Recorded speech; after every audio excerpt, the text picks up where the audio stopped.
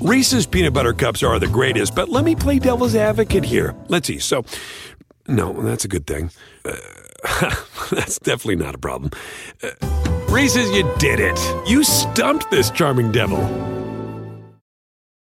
At Bet365, we don't do ordinary. We believe that every sport should be epic. Every goal, every game, every point, every play. From the moments that are legendary to the ones that fly under the radar. Whether it's a game-winning goal in the final seconds of overtime or a shot on the goal in the first period. Whatever the sport, whatever the moment. It's never ordinary at Bet365. 21 plus only. Must be present in Virginia. If you or someone you know has a gambling problem and wants help, call 1-800-GAMBLER. Terms and conditions apply. Navy Federal has a mission to put members first by making their financial goals the priority. Receive a lifetime of membership benefits to help you and your family accomplish your life missions, like a full suite of financial products designed to fit your needs, 24/7 live support, and access to over 300 branches on or near military bases. Visit NavyFederal.org for more information. Call 1-888-842-6328 or download the Navy Federal Credit Union app. Message and data rates may apply. All right, welcome back, everyone. We're going to go back to the well on the mailbag since we got some really positive feedback. Feedback? Oh, man. Wow, this is a struggle. My wife was gone yesterday, and so I just stayed home and watched games, but didn't actually do any talking for about a 36-hour period, and apparently I'm a little rusty. All right, we got some great feedback on the mailbag, not the feedback, and so we're going to go back to that format here for the East. Liam did a bunch of research on his questions with the Brooklyn Nets, so let's start there. What are their fundamentals? Sure. So the Nets are 3-4 since the last 15 and 60, 7-10 overall, negative 1.6 net rating, 21st in the league, 110 offensive rating, 10th in the league, 111.7 defensive rating, 23rd in the league, and they're projected for 36 wins, which would be 10th in the East. So the first question's from Colin Brady, and he asked,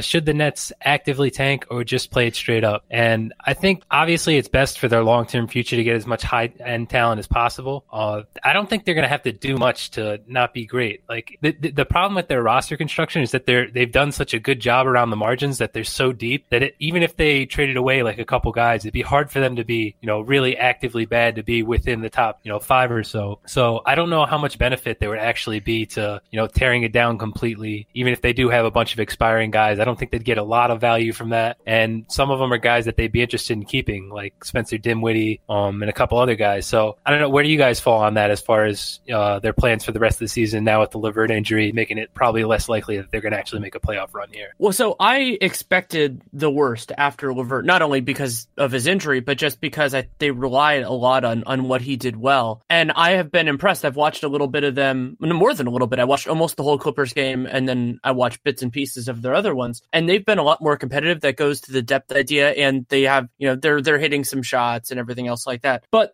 they're benefiting in a couple different ways. One is lottery reform could end up really helping them, that there isn't as much of a difference between, like, let's say the 5th worst record and the 8th worst record as there used to be. So maybe they can be a little bit more ambivalent. And what I would do, just considering how the bottom of the East is right now, is, push a little bit, see if you can see what you can do with your roster, especially because they don't really need to go into like a true youth movement unless Musa and Kurucs look better, and just see where it goes. And then if you reach the point where you're not going to make the playoffs, then you pivot and you go in from there. And then if somebody makes an offer for you on somebody that is valuable that you're not intending to keep, and sure, make that trade. But I think they should have been in that mode anyway. Well, so much to me depends on whether they're willing to take on long-term salary. I think they have guys.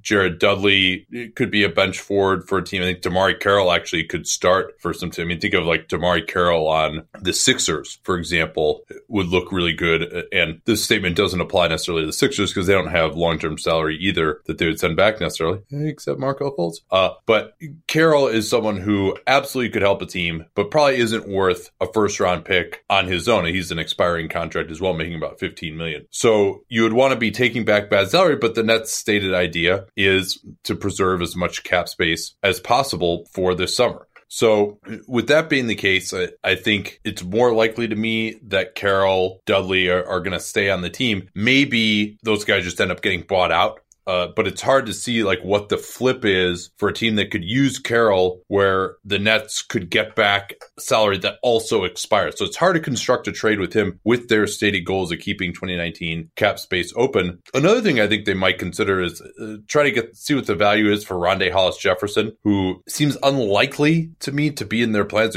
We've noted a lot that when he's out there, their spread pick and roll attack really kind of falls apart because he's just hanging out on the baseline. I mean, every time I've watched them and he's been in, it's just palpable how much worse their offense seems to go with him out there. So I think that you might try to move into a team that just, and also again, he's a restricted free agent. If they realize their cap space aspirations this summer, seems unlikely he'd be back. And I think he's not good enough as a starting caliber player, and that's what he's going to want to get paid like. So maybe if there's a team that values him in that way. And then the reason, go ahead. I have a quick question for both of you guys. Yeah.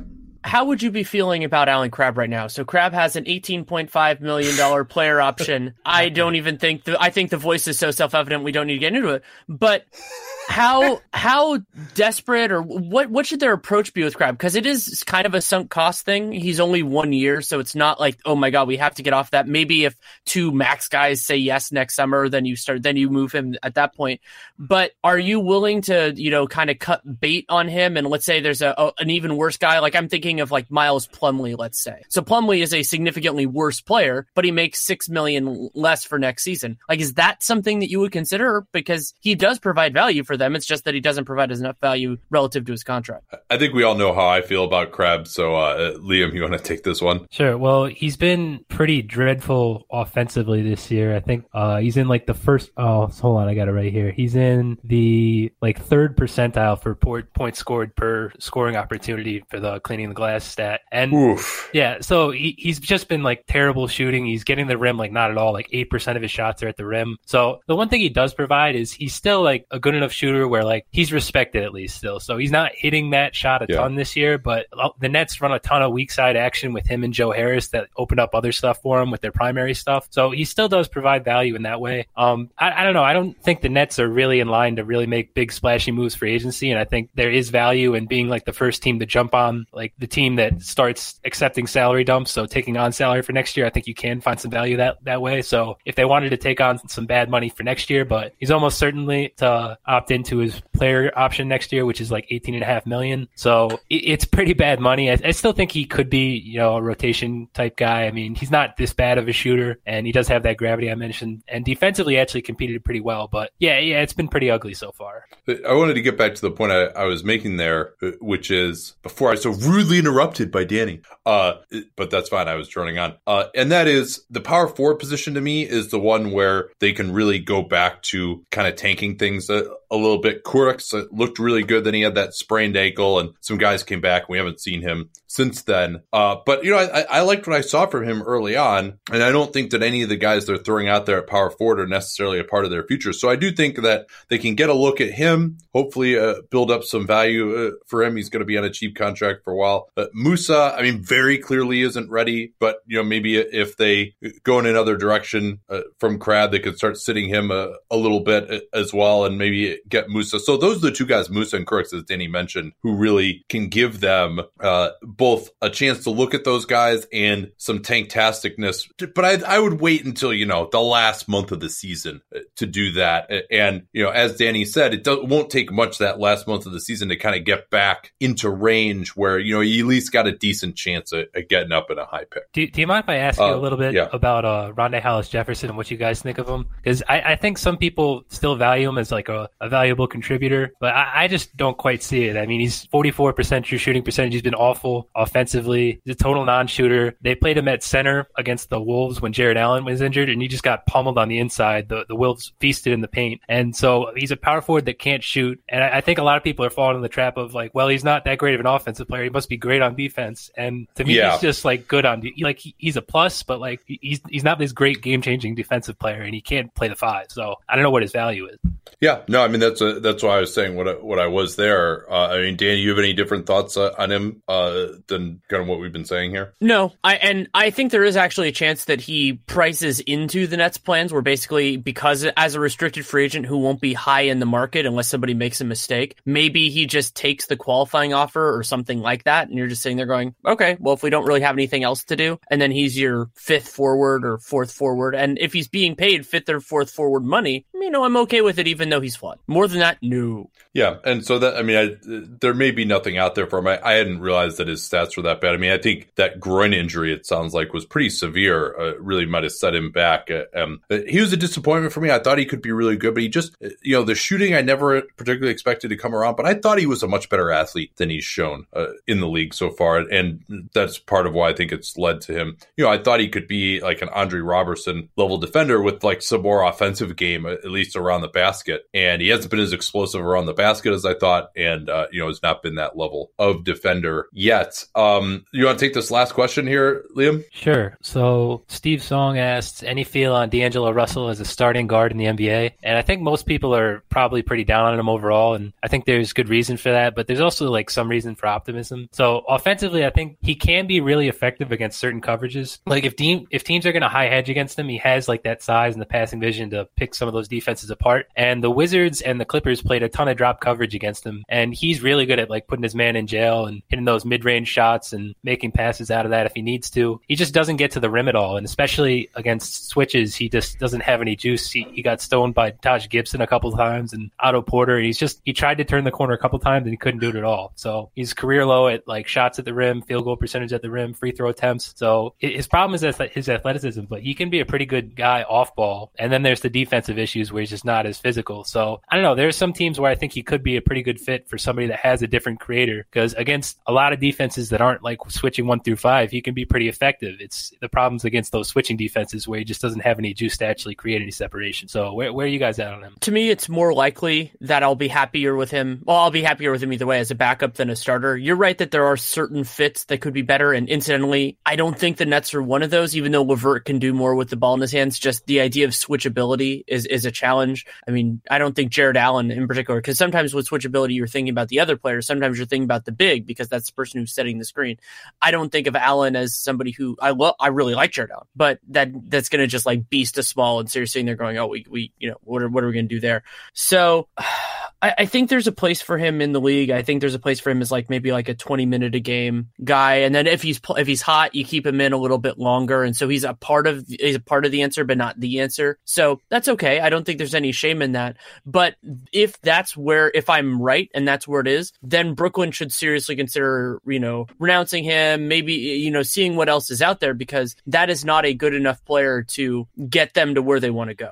All right, much more to get to here, like the entire rest of the Eastern Conference. But I want to tell you about Morning Recovery. The founder is a Korean American, a former engineer at Tesla. And so he would go to Korea, and he noticed when he would go out drinking there that a lot of the people were drinking these supplements and they seemed to be like pretty good the next day. And so he was like, it's ridiculous that we don't have this here. So he actually took it beyond even what they drink in Korea and created Morning Recovery. Their secret is DHM. It's a plant-based superhero ingredient, which is shown to help accelerate the decomposition of toxins in the liver. So I, of course, had to try it out before I was going to endorse it. A couple of weeks ago, had one of our good couple friends over to hang out, and we had a couple of beverages, and then he turned on this baseball game, and it was that like what eventually became that 18-inning World Series game between the Dodgers and the Red Sox. I used to love baseball a long time ago, but now I think it's incredibly boring, as you may have heard me quip on the show. So I was like, hey, we got these Morning Recovery here. We're all going to try it. Let's actually make this interesting. So I devised a little game to imbibe some beverages, thinking, it's already the 12th inning or whatever. Like this will only last a couple of innings. Well, it went 18 innings. And so it turned out to actually be a slightly better test of Morning Recovery than I'd planned on, but it actually handled it with aplomb. I was really impressed with how I felt waking up the next morning But you don't have to take my word for it. If you don't love it, you can get your money back. The way to get started with them is morningrecoverydrink.com/capspace to get you 20% off your entire order, whether it's a 6-pack, 12-pack, or the 24-pack at morningrecoverydrink.com/capspace. You'll get 20% off your entire order. morningrecoverydrink.com/capspace. Let them know that /capspace URL that you came from us. All right, well, where I wanted to go next here was talking about the Boston Celtics and Toronto Raptors. Why don't we just start with the fundamentals for Boston, and then we can get into another great game between these two teams, which took place on Friday night. Yeah, I mean, these teams could play every night, and I'd be happy with it. I mean, and this game had a lot of different elements that were not in game one, so that was really fun. Celtics are 9-7, 3-4 since the last 15 and 60. They are 11th in net rating at plus 2.8, 25th in offense, first in defense still, and their 538 projection is 52 wins, which would tie them for third in the Eastern Conference. So I'm probably going to blend some observations between Toronto and Boston. We'll do Toronto's fundamentals at the end. Please help me remember to do that. Serge Ibaka returned for this game. He had missed the previous game, a close loss at home for the Raptors. He's actually lost 3 straight before blowing out the Bulls on Saturday night. So Ibaka returned. I think his spacing is really important for their offense, especially going up against a good defense, because we noted when we talked about that game against the Pistons, they're only 4 out of 20 from 3. Ibaka's not taking that many threes, but he at least leaves the middle open. He's not trying to post up. He'll, even when he's popping on those pick and rolls, it's giving guys more room, and Ibaka is a wonderful mid-range shooter. I'm going to try and keep these observations a little bit more general, and we'll see how much time we have after that. Kawhi Leonard, I thought really gave the Celtics problems.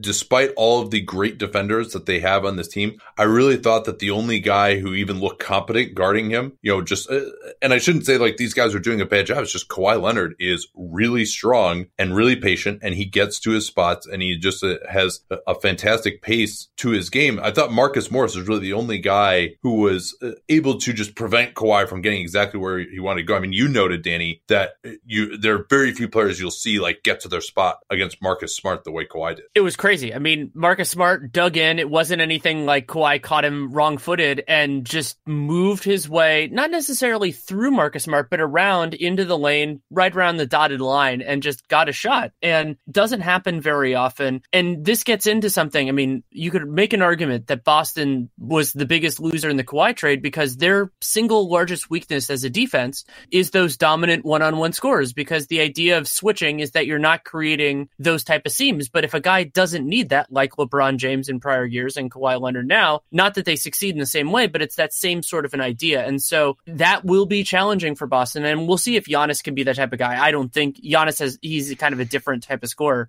But, Boston, great defense, first in the league, so much that we like about it. But that is one of the tactical things. They have all of these like very good defenders, but no truly elite defenders for that type of player. But amazing as it is to say, Leonard, who had 31 points, 15 rebounds, 4 assists, 3 steals, and only 2 turnovers, was eclipsed in this game by Kyrie Irving. And one thing I will give Brad Stevens credit for is despite the fact that they've been struggling, he's not overtaxing these guys. Even in an overtime game, Irving only played 39 minutes, but he had 43 points, 11 assists, 18 of 26 from the field. And it was just an incredible tour de force of a game for him. A lot of it was making difficult mid-rangers, but he had not really been getting to the basket in some of these big performances in his last few games. That changed. He did get to the rim. Still not a ton of free throws considering his number of field goal attempts, only 6. But he did get to the rim and make plays there.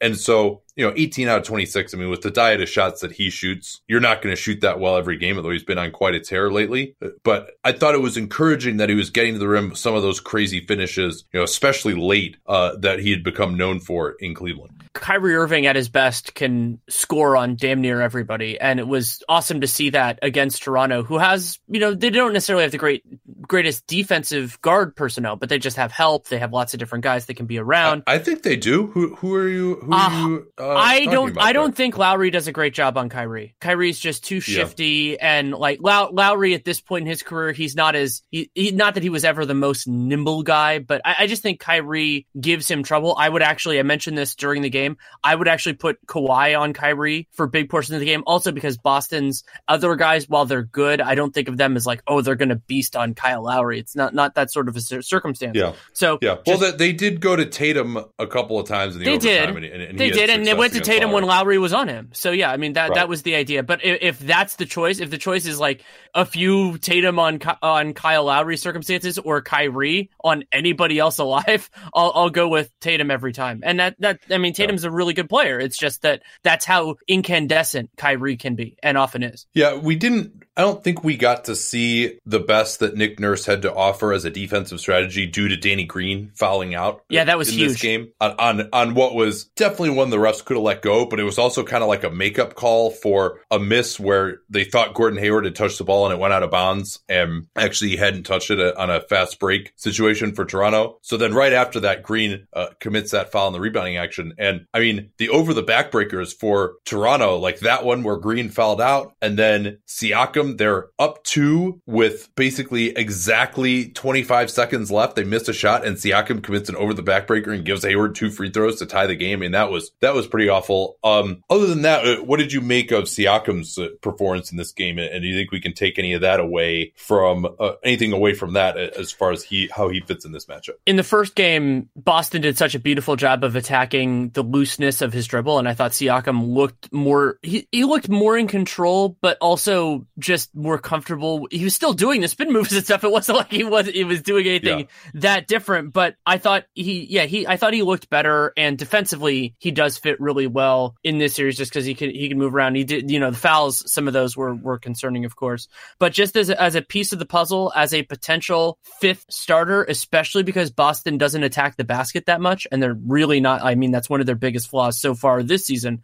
At some point, we'll probably do a greater analysis of why their offense has struggled so much. And yeah, I think that's an option. Ibaka certainly can help them as well. So I think he can fit in this series if they play, and I hope they do. I really, really hope they do. And, it is more of a fourth or fifth option offensively most of the time, unless he's grabbing and going and then just works from there. But he can certainly do that.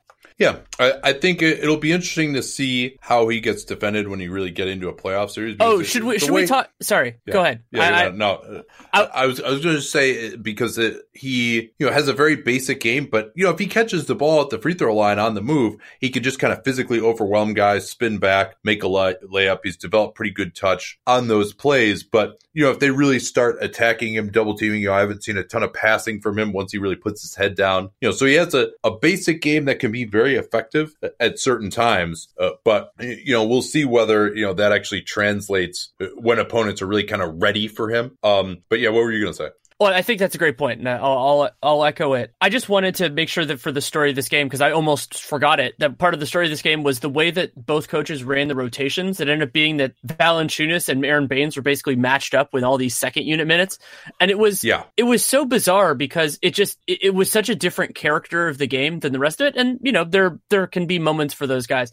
And I was kind of sitting there the whole time going, okay, yeah, we're watching them battle back and forth, and body blows and all that kind of stuff. But I enjoyed that. I enjoyed it too. I enjoy big man play. Go at each other, yeah. But I also was thinking zigging while the other team is zagging could be a benefit for both of these teams, especially considering they can each handle not going with a big man at all. And yeah, I mean, Valanciunas can eat sometimes against smaller guys, but it kind of felt like both of them should have gone away from it sooner. But Boston was working well for them, so you understand why they did. Yeah, and I think having some more switchability as well. I mean, Kyrie Irving was doing really well against some of their conventional pick and roll coverage. I mean, I didn't think Ibaka was playing defense poorly, but Irving was able to attack and pick and roll, get to his spots, get to the rim and score on Ibaka. And so I'd be very interested to see, how it would look if they did try the Siakam at center lineup.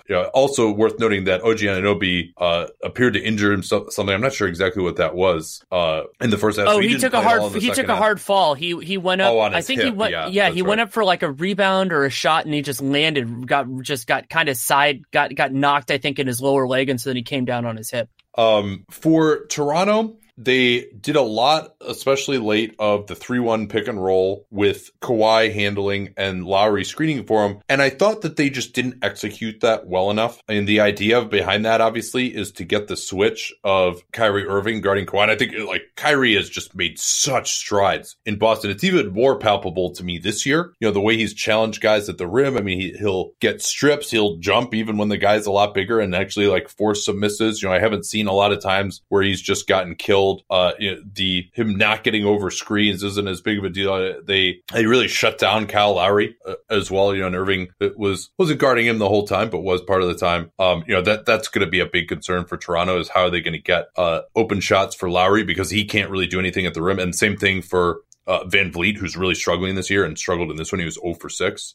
But back to the execution thing, they just weren't able to get the switch. And the problem was, I think Lowry just isn't doing a good enough job of, as soon as because the way that you get the switch is you set that screen and then you get out of there, presumably or preferably to pop if you're a great shooter like Lowry. And by getting out of there after you set the screen, you're forcing the guy that you just screened to go with you, because if he doesn't, then you're just going to be wide open for a 3. And so Lowry would kind of screen and Kyrie would step out there, but then Lowry wouldn't get separation from the point of the screen. And so the guy who is guarding Kawhi, which is generally Marcus Morris at that point, was able to just get right back in front of him. And so I thought that was really, and not having that extra shooter in Green as well at the end, I think really hurt them also. Because they Danny Green has got to be in the closing lineup for this team. As much as I like Siakam and Anunoby, and as well as Ibaka has played, I mean, I think one of those 3 guys has to be out of the closing lineup, because they just desperately need that one guy who's just going to jack it from 3 at the end of games to get that spacing. And then for Boston, I think what popped out to me, again, Kyrie, so much of what they did in this game offensively was driven by Kyrie, although it was good to see Tatum getting to the rim late as well. But it's very clear to me that Boston could really, and I don't think they're going to get this player. I'm not sure how they would, but they just need one more guy who is a knockdown shooter, and not only is a knockdown shooter, but just is going to stay out by the 3-point line and knows his role. I think, and the fact that Jaylen Brown hasn't shot it as well from 3 this year, he's under 30%, has been a problem for them also. But they just have too many guys who are high usage in that starting lineup. And it's something that's talked about a lot on the broadcast, that you have all these guys on this team, and you've got 6 guys on this team averaging more than 9.2 shots per game. And then you've got Rozier averaging 8. So I do think there could be a little bit more of a pecking order. They've started to do that now with Kyrie, but then you kind of have the question of who the number 2 guy is. And to me, I think they need, despite the fact that Hayward has really struggled in a lot of ways, and he has no explosion. I mean, we saw it especially on the back-to-back against Utah on Saturday night. I think they need to put the ball in his hands more, just as a passer, because he, to me, is probably the best passer in this starting group. And so hopefully they can find ways to let the other guys work off the ball a little bit more and let Hayward set them up. And that could be a way to kind of, the best way maybe to keep everyone happy, to say to Gordon, hey, your job is going to be to distribute a little bit more, especially when you don't have the explosion getting all the way to the rim. But that's easier said than done, to be sure. It is. And kind of getting a theory of the lineup of this is where the ball should be going, this is how possessions are going to be run, is challenging with all the guys they added back. I mean, Boston, it's not a surprise that Boston's dynamics were a little bit better last year when there was a clearer pecking order than now, where you just have a lot of guys that are comfortable with it. And I wanted to briefly answer a question that somebody asked in the Toronto section, which was, is there shooting, is there something bigger wrong here? Is it a slump? And for me, it is more of a slump. You have a lot of guys. Van Vliet, you mentioned, he's at 30% for the year. Lowry, you're talking about Boston? Toronto. Oh, Toronto. Well, actually, it's kind of true with both, but more for me with Toronto, that they have guys that are better shooters than they've done so far. Like CJ Miles is at 27%. The only guy who's blowing away their expectations is Danny Green, who's somehow at 46 on 5.5 per game, which is ridiculous. But everybody else, I think that will get there overall. And yeah, with Boston, I mean, that's something that we've been kind of keeping an eye on all year, as they've had these just massive offensive struggles. I mean, a big part of that is not getting to the line, all that. And I do want to get into some greater substance on that later on. But yeah, I mean, they're 35% from 3 this year, which is not great for the standard of this season. So I expect that to get a little bit better. Another thing that's really interesting to note about Toronto, their bench has not been been the dominating unit that we've seen so far. Wright has a negative 9.8 net rating. Van Vliet is right about even. Valanciunas is only 5. He's playing more with the starters. Obviously, they're flipping that around. And Danny Green, 18 net rating. I think it's so clear. I mean, especially obviously the fact when he's shooting 45% on threes with the type of shots he's shooting, you're going to look a lot better. That's not going to sustain necessarily. But he's, to me, is so important to what they do. And CJ Miles, too. I mean, he's been out recently, but, negative 13 net rating for him. So, yeah, I mean, those guys are going to shoot better. Van Vliet and Miles in particular, I think that'll help them a ton. But this has not been the bench unit that we've come to know and love. Could you do Toronto's fundamentals quickly before we move on here? Sure. The Raptors are 13-4, 4-3 since the last 15 and 60. Their plus 8.1 net rating is 3rd in the league, 4th in offense, 7th in defense. 538 projects them to lead the East with a 58 win total. Let's move now to Atlanta. 3-13. They have lost their last 7 games. Their negative 12.7 net rating is now 30th in the NBA. The biggest problem has been their offense is below a point per possession at 30th as well, 99.4. Their defense at 24th. That's about what I would have expected for them. I didn't think they were going to be so bad offensively because when you watch them, actually, they don't look that bad, Denny. We saw them in person against the Warriors without Curry and without Green, obviously. They look like there are guys who are doing good things out there. And then because of the turnovers, they don't seem like they're generating terrible shots or anything. But I'm always surprised when I see that number 30 next to them because they don't look that bad when you watch them. Maybe that's just because I'm kind of watching Trae Young and he's doing, I'm kind of seeing some nice things that he's doing, some potential that he can have, although certainly they have not scored well when he's been on the court in the aggregate. So I don't know. What did you think about these guys quickly here before we get into the questions from seeing them on Monday night? Too many one-shot, no-shot possessions. I think that's the biggest thing. I mean, they have these. Yeah. Some not all their turnovers are just terrible. They're not a lot of those young team ones. Maybe it's a little bit too ambitious of a pass. Those sorts of things. I also think. I mean, we'll see what happens now that they have John Collins back. I think he'll just help. I like John Collins, but more because he's so much better than the other options that they had, which were limited. And it's not like they had enough wings that they could play Taurean Prince at the 4. So that was one way that some teams can solve that problem. The Hawks don't. I thought they could have actually. I think they gone with Bembry or something. Yeah. Bembry actually has looked pretty good this year. Mm-hmm. I agree. And Pierce, as Budenholzer before him, just is not really interested in playing Prince at the 4. And I think they obviously have some reasons to believe that that's not going to work. But Prince can't be any worse than the guys. I mean, they were starting Amari Spellman at the 4, and Vince Carter is pretty cooked. I mean, those are the main guys, and Alex Poitras. I mean, I think replacing those guys with, say, a Bembry, or maybe playing Lynn, who has been a lot better lately, and Young together in the backcourt and moving Prince up to the 4. They can't get a rebound anyway. So, and Prince is probably better defensively than all the guys I just named. Poitras, until suffering an ankle injury, has had a couple of flashes, but there's a reason he's kind of a fringy guy. But now that Collins is back, we probably won't see that. So yeah, I do expect them to go forward a little bit and just having someone who can finish around the rim. I think, and we'll see where Collins' shot is at. It looked pretty good in Summer League. But let's get to a question here now. Sure. This one is from, I will say it's from The Triant, and it's which Hawks assets are tradable and what can they get for them to help the rebuild? And Atlanta's in this tough spot. Well, there are a couple teams where people ask us questions like this. And by and large, I would say that the problem for Atlanta is that the players that aren't a part of their core aren't really significant assets, except if the Hawks want to use them as a vessel to take on long-term salary. So Dedmon, fine player, $7.2 million is the number that I have him at. No problem with that. I mean, if he's healthy, he can play, he can contribute. But I don't think teams are falling all over themselves to get him. Now, if you want to use that money to take on somebody for next year or something beyond, and then with Lynn, he can help out a team, but he's making $13.8 million. So making trades is hard for him, and it's just too high a price point for most teams, unless they're using it again as a vessel for getting off money. Then I would say, Len and Plumlee are probably net negatives on their contract. I just don't know why they gave Len 2 years. I've never wondered that the entire time. And He's had a few moments. I think he hasn't like looked horrible out there to me. Yeah, he's shooting a few threes. Like he hasn't looked horrible to me, but I just always have, maybe it's just my own bias against Alex Len, having watched him. And I liked him at Maryland. Yeah. He was a guy that it's just that I very rarely see the value added. Like you see plays and you go, oh, that's good. But you don't go like, oh man, that's why he's out there. Like it's kind of different. We just talked a little bit about Jared Allen. Like I see that a lot more from Jared Allen than I do from Alex Len, even though the margin between them as players is probably narrower than it is in my head. Well, I think part of it too is just that we have that anchoring of him being the number 5 pick and never liking him to begin with when he was the number 5 pick, and then he was on Phoenix and he never lived up to that. And so you always kind of feel in your mind that like when a high pick isn't any good, you almost have to like push back against it maybe more than that player deserves, because there's this perception that the guy is good or is going to be good just because of where he was picked. And so, but I think we've reached the point now for Len. I mean, this is his 6th year where you can just acknowledge, he's probably a backup center, but maybe won't kill you as a starter. We'll see. I mean, they haven't been good.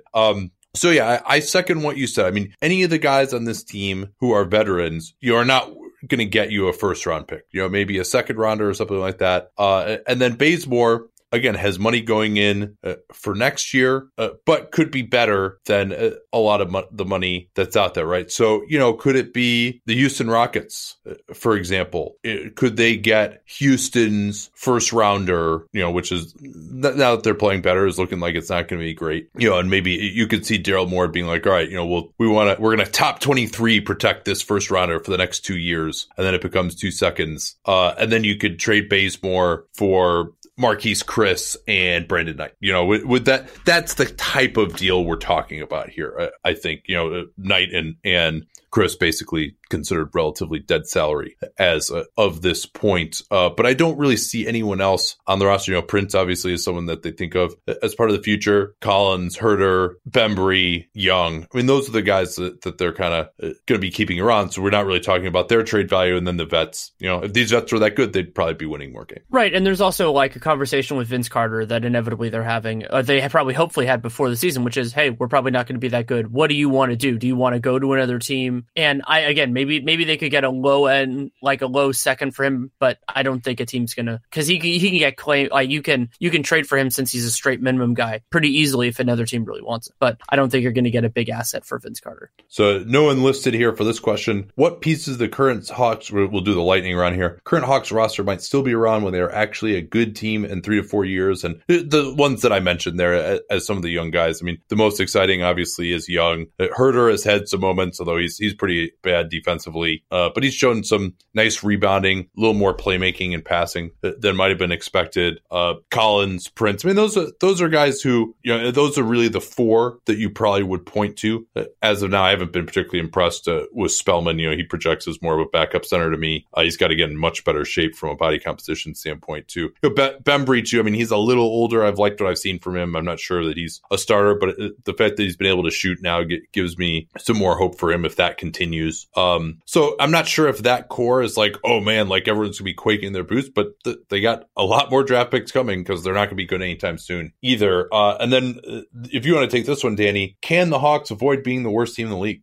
Yeah, I think they're going to be helped a lot by getting Collins back. I mean, they've been awful, but I mean, especially offensive rebounding, that's been one of their big Achilles heels. He's good at that. And I also think there could be circumstances where they get fewer turnovers with Collins just because he can finish some of those and it gives them an easier place to look for a shot, even though he's not amazing as like a creator or anything like that. It just gives them an outlet. Maybe he can increase their foul rate and maybe help. Maybe we'll see what they do defensively. But then the other part, if we're thinking about the whole year and like being last in net rating, there's a significant chance of that because they can get a lot worse if they play their young guys even more heavily than they have. I mean, we'll see how much Collins helps. But if they move on from the vets, I mean, it'll be right. like if they did that Bazemore dump, like if they did that, Bazemore is helping them.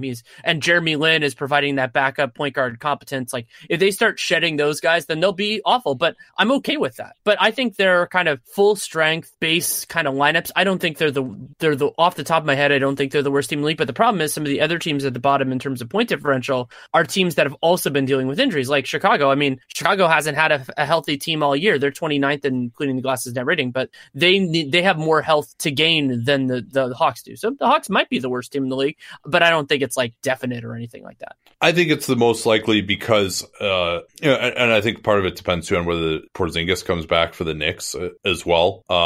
Suns, Cavs are in that conversation, but the Suns have like a little more depth. They have at least like some players, whereas the Hawks, even their young guys, they might have those 5 young guys, but then if they move on from the vets or they just decide to like not play the vets anymore, just to like, they're going to be bringing in very, very fringe guys, which I'm not sure that you could say necessarily about the Suns or Cavs or Knicks, although these teams do seem to find a way down the end to bring in some guys and shut some guys down. All right, that was good on them. Let's move to the Charlotte Hornets, sitting at 7-8, 2-3 in their last 5. But a big surprise. They have, despite that horrendous blowout loss to the Cavs, 4.7 net rating, 7th in the NBA, 8th ranked offense, 11th ranked defense.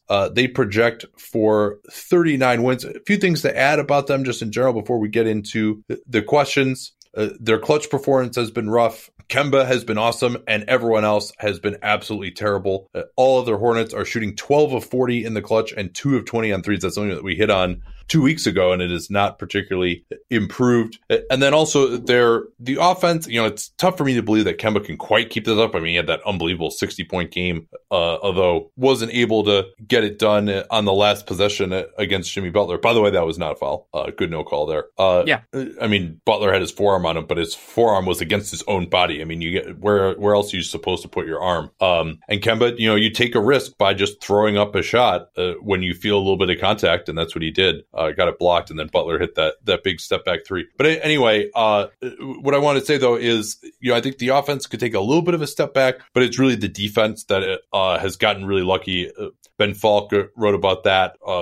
That research that we cited in the Time to Panic from Andrew Johnson also noted that the based on the shots that Charlotte was giving up, we could expect teams to shoot better against them. So I expect that they will regress back to being around, pretty even when you consider those facts, but that would probably get them into the playoffs in the East if they can just be. I mean, they're still 7-8. They're not a disaster. So I think the 41 wins will get them there. One amazing stat for me with the Pacers, and this is partially inspired. I looked back at it from Pacers? Kevin Pelton.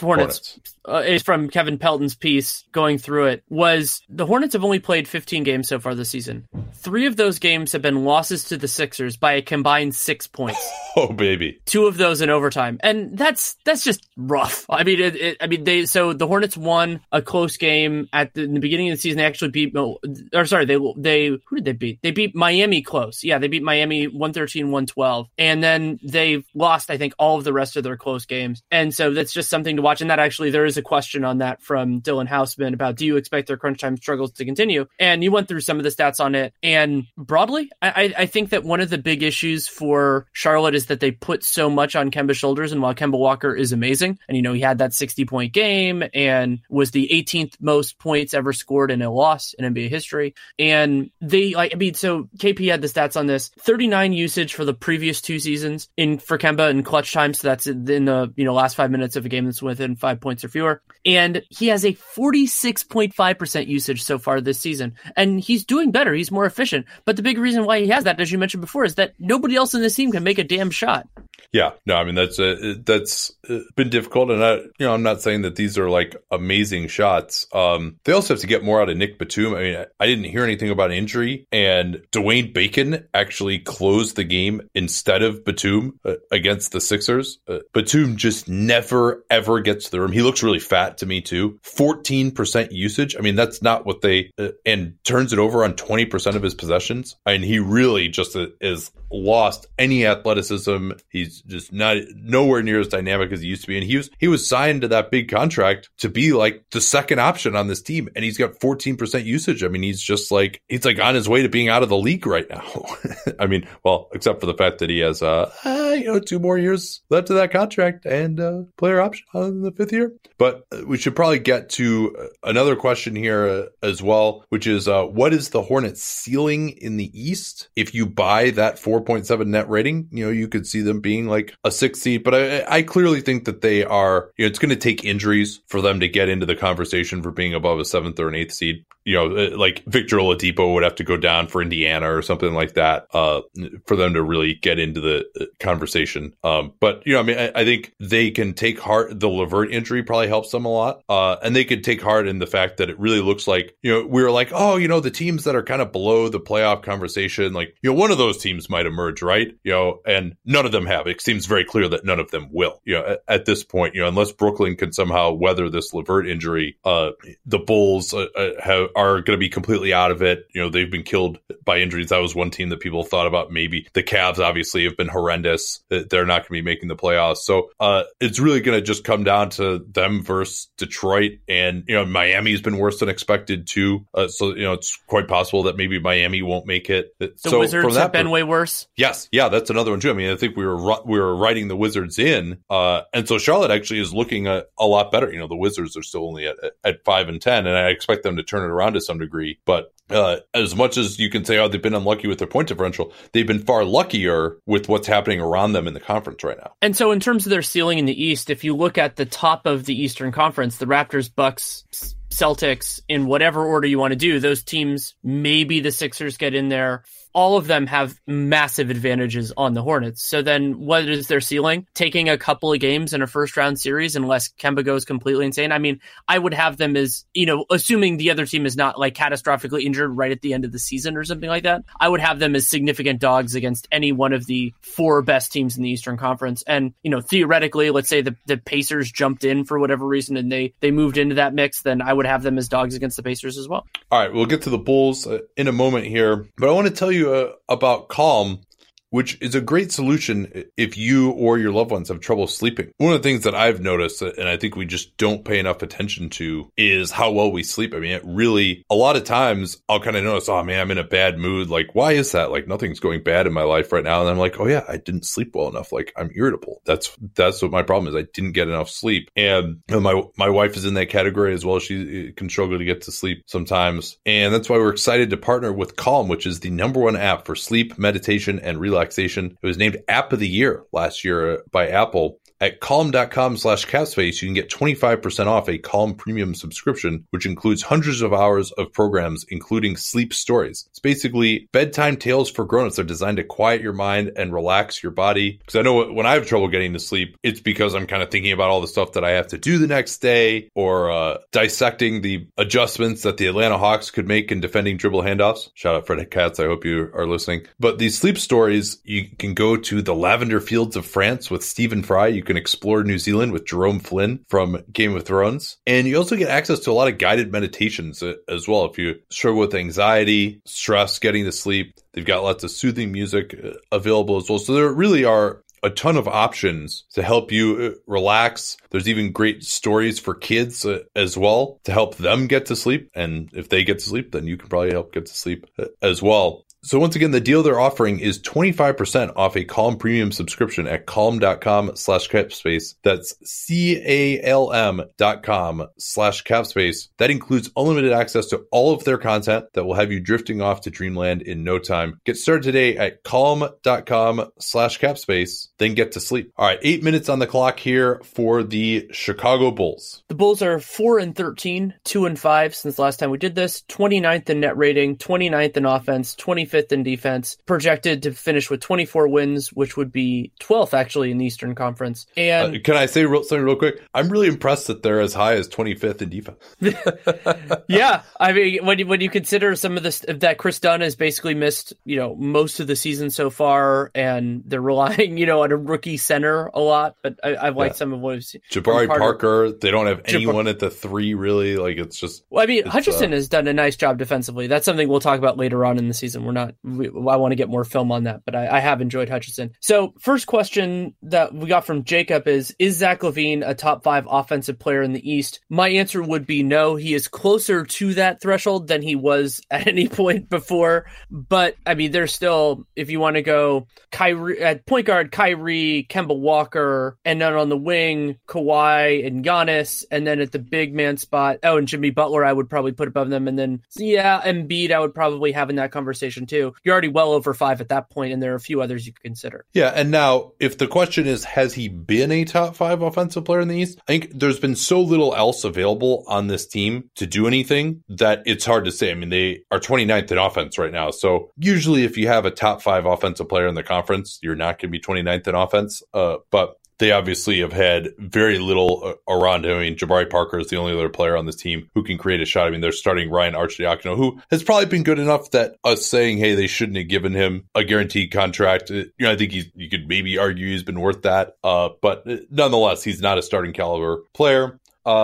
So no, a quick great stat from Cleaning the Glass. Yeah. The Bulls have, filtering out garbage time, a 101.6 offensive rating when Zach LaVine plays, which is 14th percentile. And that is still 2.3 points per 100 possessions better than they do when Zach LaVine is off the floor. Oh man. Yeah, that's not good. I mean, I think you could even say, Bradley Beal would have to be ahead of him, maybe even Wall based on track record. But, if he does this for a whole season, I might change my tune, but we got to see. I mean, and Middleton. I mean, they're different types of offensive players, but I would rather have a Middleton than what LaVine has done, even with their lack of usage. Well, and this is something that we've talked about some, and I think is becoming clear. And, Ben Taylor's research has helped with this as well. Some of his research on scaling. I mean, when you talk about a top 5 player, what kind of team are you adding him to? Are you adding him to a team that already has pretty good shot creation? LaVine is the kind of guy who might be able to get your offense the way he's played so far, and we'll see whether he can fit into an ecosystem with better players once Markkanen comes back. And, Dunn probably actually isn't going to help him that much since he's not much of a shooter. But Portis as well, is a decent offensive player. He's missed a lot of time. But we'll see, if we're talking about the guy who can get you from 30th to 25th in offense, just because you have to have someone who can create some shots. And he has been relatively efficient on his own. He's just not creating anything efficient for anyone else at this point. He's not drawing enough defensive attention to open things up, or maybe he's just, those guys aren't capable of taking advantage of what he is doing to open them up. I suspect it's more the former. So, Chris Middleton, you would much rather add him to like a 500 team probably than LaVine, because Middleton can fit right in. He's not going to take as much off the table for some of the other guys on the team. What's our next question here? A question from, Mark Wazelju, that how much value does Jabari Parker have as an expiring contract at the trade deadline? This is very similar to what I was saying about the Hawks, which is his primary value is as a vessel to take on further salary, because Jabari Parker is not worth $20 million.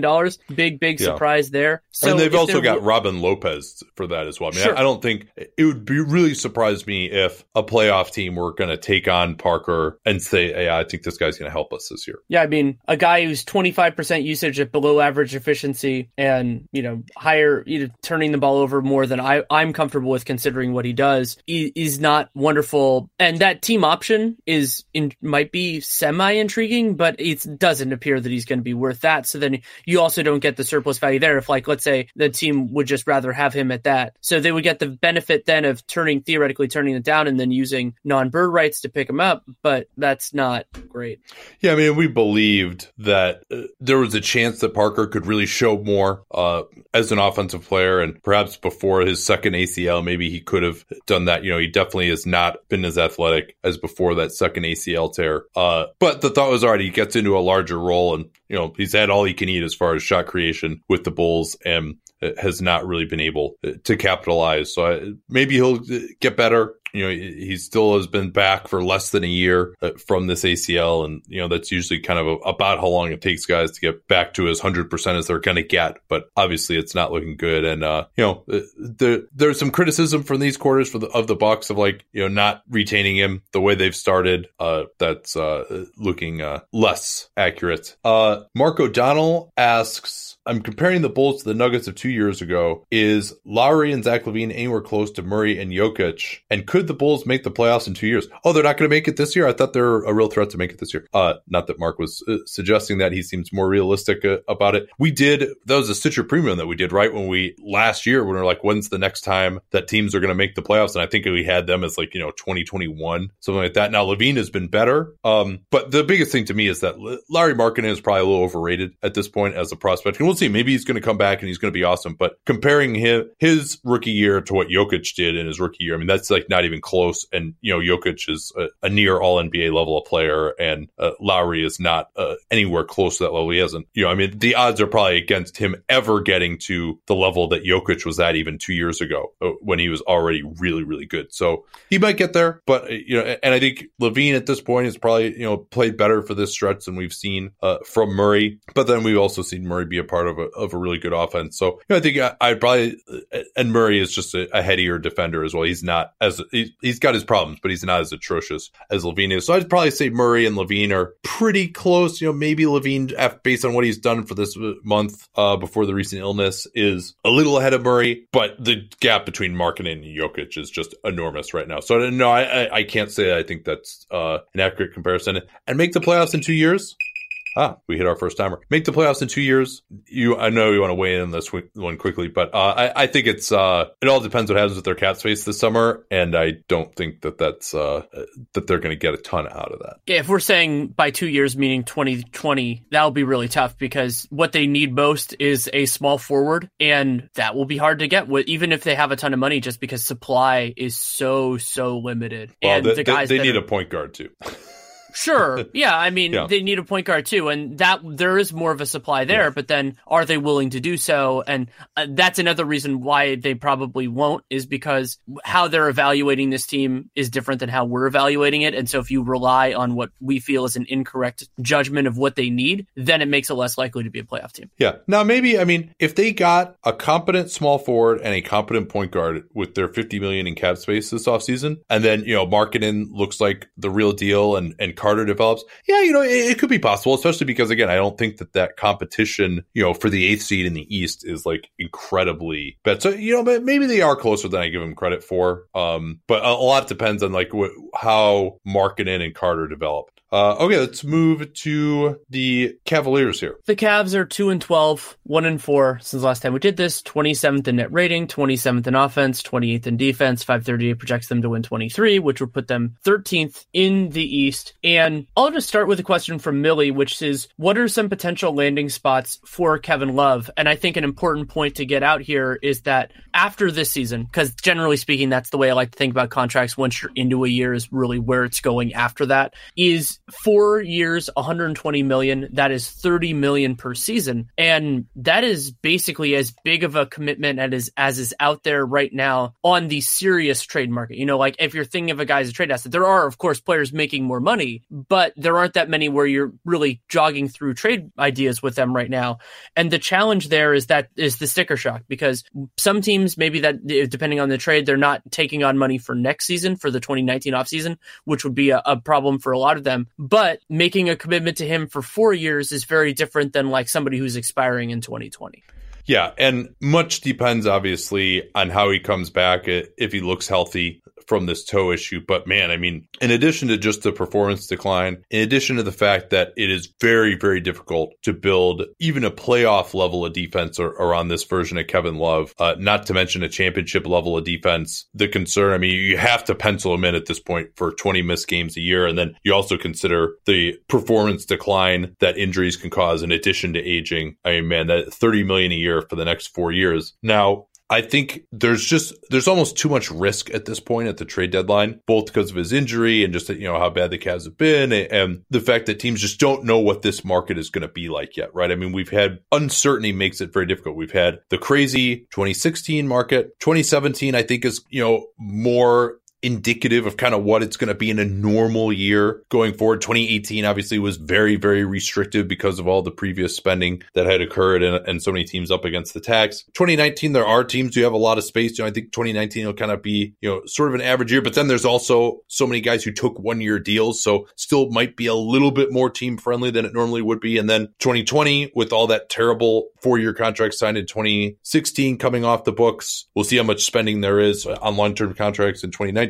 So it's very difficult to know, how is $30 million a year for Kevin Love really going to look? I think it's going to look bad, trying to ignore the crazy market fluctuations that we've seen, but just, I highly doubt that Kevin Love is even going to be a starter at the end of that contract. And so you're paying $30 million a year for that. So you really would have to say a team, all right, where the present value of Kevin Love is going to put us over the top, but I don't think the present version of Kevin Love does put you over the top right now. So you're going to have to get a team that's kind of desperate to take the next step, whether it's, a Phoenix or a Charlotte, or a, maybe Brooklyn, if they strike out in their cap space and they're like, okay, we've just been in the wilderness for too long. We have to get back to making the playoffs. I mean, so the type of team that's going to take him on is the team that's like, oh yeah, we really need to make the playoffs this year. We haven't been making the playoffs. That's the sort of team. Who kind of I mentioned a few, but any of those other ones jump out to you there? Yeah, the thing that I think is the other key factor here is whether you can kind of mitigate 1 year, the first year of this new deal, by just not having as many other options. So theoretically, like let's say Indiana strikes out on free agents, paying Love 3 years and $90 million after 1920 will look better if they just didn't have much to do that year. And so Love could help them. They also have Thaddeus Young as an option. Memphis, let's say Cleveland says, we'll take on Chandler Parsons as dead money. And so then basically for them, it's adding 3 years as opposed to adding 4. Maybe that gets palatable because he helps them in the near term. They have Marc Gasol, assuming he opts in. They have Mike Conley for another couple of years. They could just deal with although they also have Jaren Jackson too. I mean, I don't think he's been playing well. I don't think they want to block him. He has. Well, it's not necessarily even about blocking him. It's just having another option. And maybe they see Love and Jaren Jackson. Yeah, but $30 million a year for another option is kind of. I mean, Marc Gasol, the way he's played this year, he's probably better than Kevin Love right now. If you're going to make, I would agree that he is. What would you think? Because the Jazz don't switch a lot, because they have Rudy Gobert. Do you think that they could make the bet that Gobert is good enough defensively, and then having Love would certainly help their offense? Yeah, I mean, it's so tough with Love. Just the way the league has changed. I mean, expecting him to get out on the floor is that's very, very difficult to. I mean, even comparing him to someone like Derek Favors defensively, I mean, he's an order of magnitude slower than someone like Favors, who at this point is kind of struggling to defend a lot of stretch fours, or certainly anybody. Love is just cannot guard anybody who's going to do anything with the ball in their hands. And like let's say pretend you're starting Kevin Love at the 4 and you're matching up against Milwaukee. Okay, so who's Kevin Love going to guard? You have a traditional center next to Love, right? All right, so Love can't guard Giannis. Just not going to happen. So now you got to have Love guard Chris Middleton. That's not too good either. You can and so many teams now have these like really good creators that they're playing at the 4. The old 3s are almost 4s now in a lot of these lineups, especially at the end of games, that it's so difficult for him. All right, quick lightning round here. Full name on Twitter. That's great. Is Cedi Osman a core piece, or should the Cavs view him as a trade asset? I think you keep him around unless somebody gives you a weird offer, because you need to have young players to develop and see what they can become. And so it doesn't have to be burn everything to the ground. It's just, develop and assess and evaluate.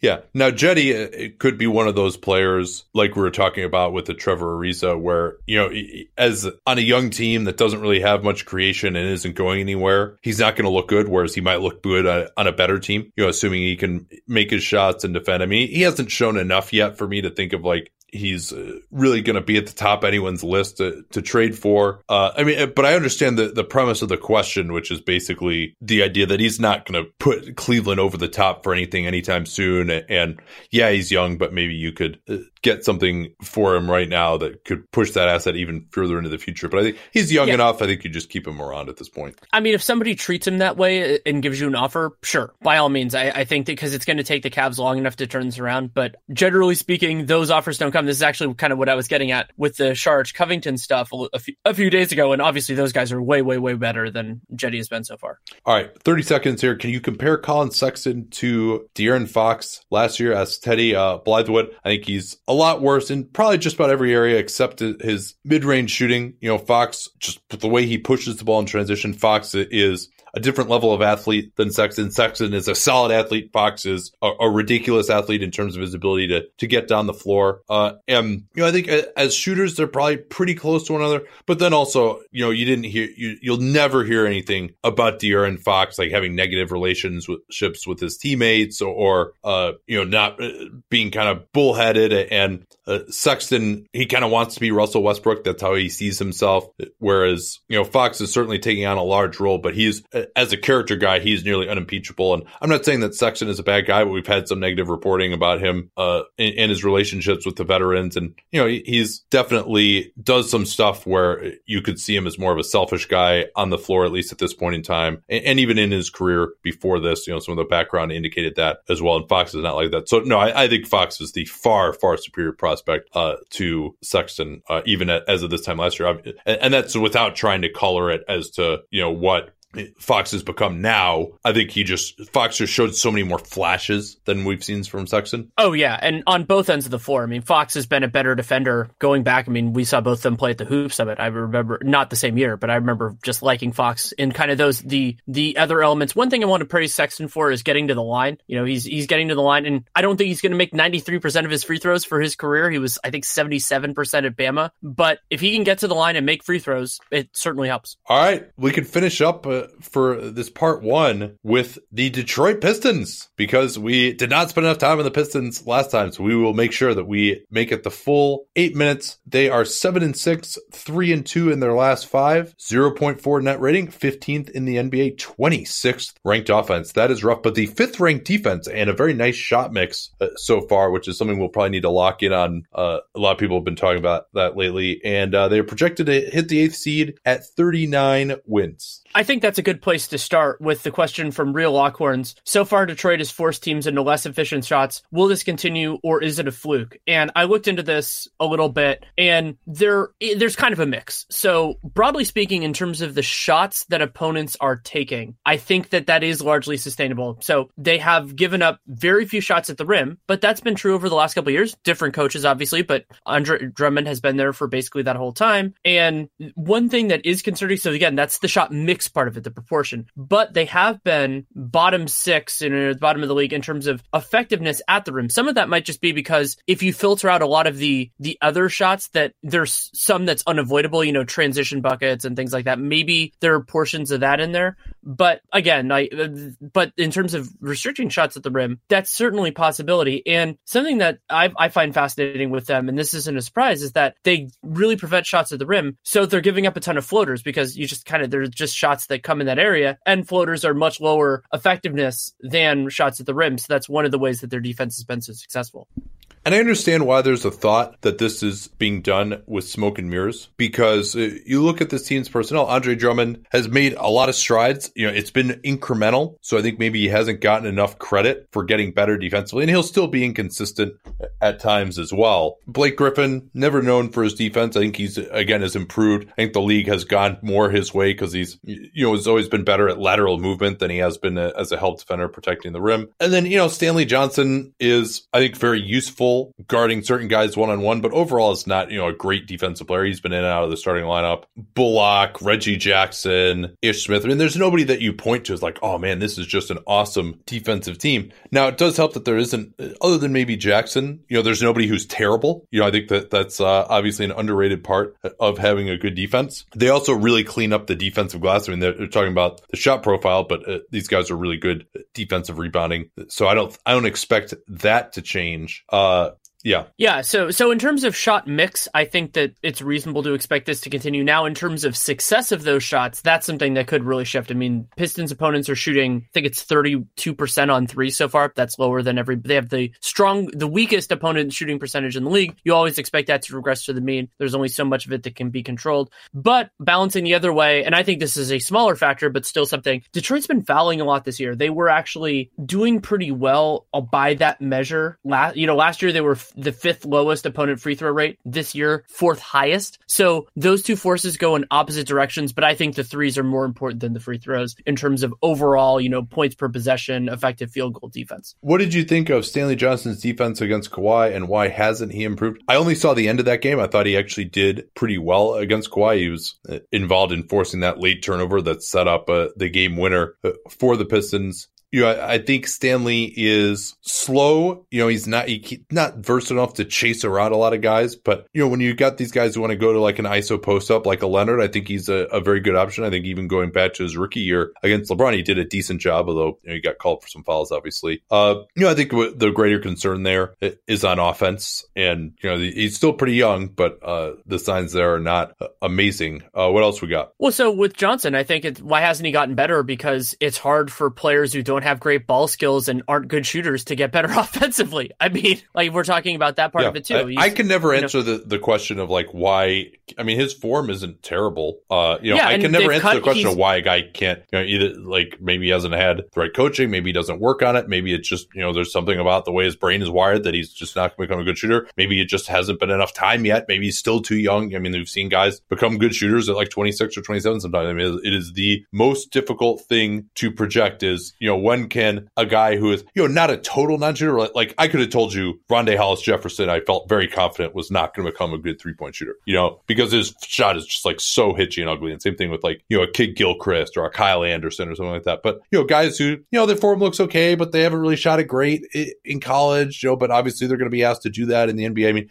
projecting those type of guys 3-point shots, I just, other than just looking at their free throw percentage, but, if their free throw percentage is like in the low 70s or something, which I think Johnson's was, it's like, how the hell do you project whether that guy's going to become a better shooter? I have no idea. Right. And he doesn't have the ball skills to like get to the foul line or to get to the rim. So he has transitioned his long twos into threes, but he's not making the threes. So you just kind of sit there and go, well, if that ever turns around. And as you said, defensively, he's good on a specific type of player. And I think that there is a value to that. But as the league has evolved and they're asking for a little bit more versatility, I think he would have been way more valuable, like not only just defensively. And I mean, the offensive part is obvious, but defensively, I think he would have been a lot more valuable 10, 15 years ago when there were more players and more offenses structured in a way that he could have a greater impact. All right, if you want to take this one real quick, we got a couple more. Do you think a 2 shooting guard lineup could be an effective option for the Pistons once Luke Kennard gets healthy? They have enough ball handling with Blake Griffin that I don't think they will necessarily miss that element. The problem is they don't really have any 2s that can defend 1s. So defensively, I mean, they've been overall, so you're saying you're thinking about it as let's take Reggie Jackson out of the lineup and just not even have a point guard. I was thinking of it as don't play a small forward and play 2 shooting guards. Oh, well, not playing a small forward. Sure, if you don't have a small forward that's a good option, you might as well play 2 2s. I mean, there aren't that many teams that are going to kill you in that, and even in those circumstances, you can handle it. So, yeah, I mean, if you're going that direction, sure. If you're going the other one, yeah, I was actually thinking just because Reggie Jackson without the ball in his hands is just something that's always made me a little bit queasy. So, if we're going your way, yeah, I mean, you might as well if you don't have other good options. But I'm not in love with the guys they have at the 2 aren't so good that they kind of clean.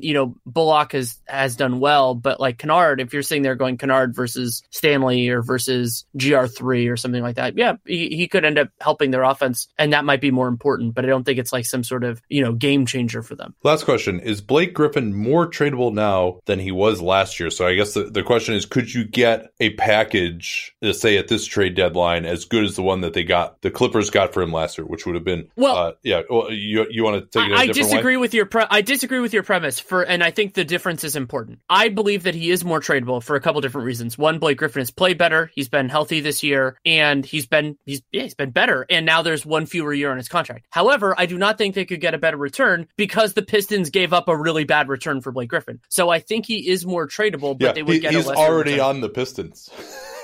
Right, exactly. Right? Like the one team that really valued him and was really willing to give up a lot for him, well, he's already on that team. Yeah, so he is more tradable for all other reasons other than that. But yeah, I think Blake's having a really nice year, and the trade is looking better than I anticipated.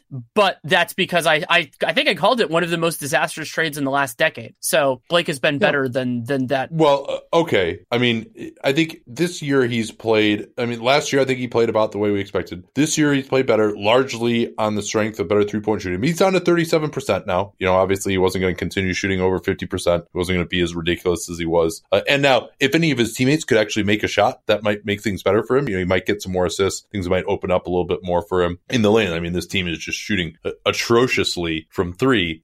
They are at 31%, and Blake's shooting 36%. So, and he's the highest volume guy on the team. No one else on the team is higher than Langston Galloway Callaway's 34.4%. And that's incredible, at least of anybody who's played more than 50 minutes. So, so again, he deserves credit for having extended his game out as long as he has. But I don't think he's played, other than the 3-point shooting this year, that much better than we thought he would. I don't think the Pistons have played that much better than we thought. They're around a 500 team. Defense has been a little better. Offense has been a little worse. But saying that trade was a disaster was never about what was going to happen in the next year. I think this is exactly at the time of the trade. If you said, "Oh, what are the Pistons going to be like? How's Blake going to play?" I think they're both pretty much right in the range of where we would have thought over these next couple of years. I guess he hasn't gotten injured yet. That's the one thing you can look at. But it was based on the fact that there's 3 more years after this one on that contract, and that they don't really have a way to get better from here. They're just going to be in purgatory as Blake begins his gentle decline. Well, and we should also mention that the things that I was originally figuring Avery Bradley, I don't know why he's the Avery Bradley in the pick, and I'm like, oh yeah, that's right, Tobias Harris was in that trade. Oh, and by the way, I mean, Shai Gilgeous-Alexander is who they drafted with that pick. I mean, they moved up one slot, but yeah, they drafted Shai, and they also Boban is contributing to the Clippers, obviously. So yeah, I mean, Blake Griffin, Bryce Johnson, Willie Reed for Tobias Harris, Boban, Avery Bradley, and a lottery pick. Well, I think you're undervaluing Bryce Johnson's contributions to the Pistons. Yeah. Oh, man. All right, that's a good one to end on here. We'll be back tomorrow, and that's going to be the last episode because this week due to Thanksgiving. So actually, our next episode, the next episode, 2 episodes after this will be 15 and 60, although I think we will try to do all of it in for Sunday night's episode next week. But we will talk to y'all tomorrow, and then that's it for the rest of the week. So enjoy these. Hopefully, the fact these are a little longer can tide you over. It was our mission to give you a good send off into the Thanksgiving holiday. Navy Federal has a mission as well to put members first by making their financial goals the priority. Receive a lifetime of membership benefits to help you and your family accomplish your life missions, like a full suite of financial products designed to fit your needs, 24/7 live support, and access to over 300 branches on or near military bases. Visit NavyFederal.org for more information. Call 1-888-842-6328 or download the Navy Federal Credit Union app. Message and data rates may apply. Reese's Peanut Butter Cups are the greatest, but let me play devil's advocate here. Let's see. So, no, that's a good thing. That's definitely not a problem. Reese's, you did it. You stumped this charming devil.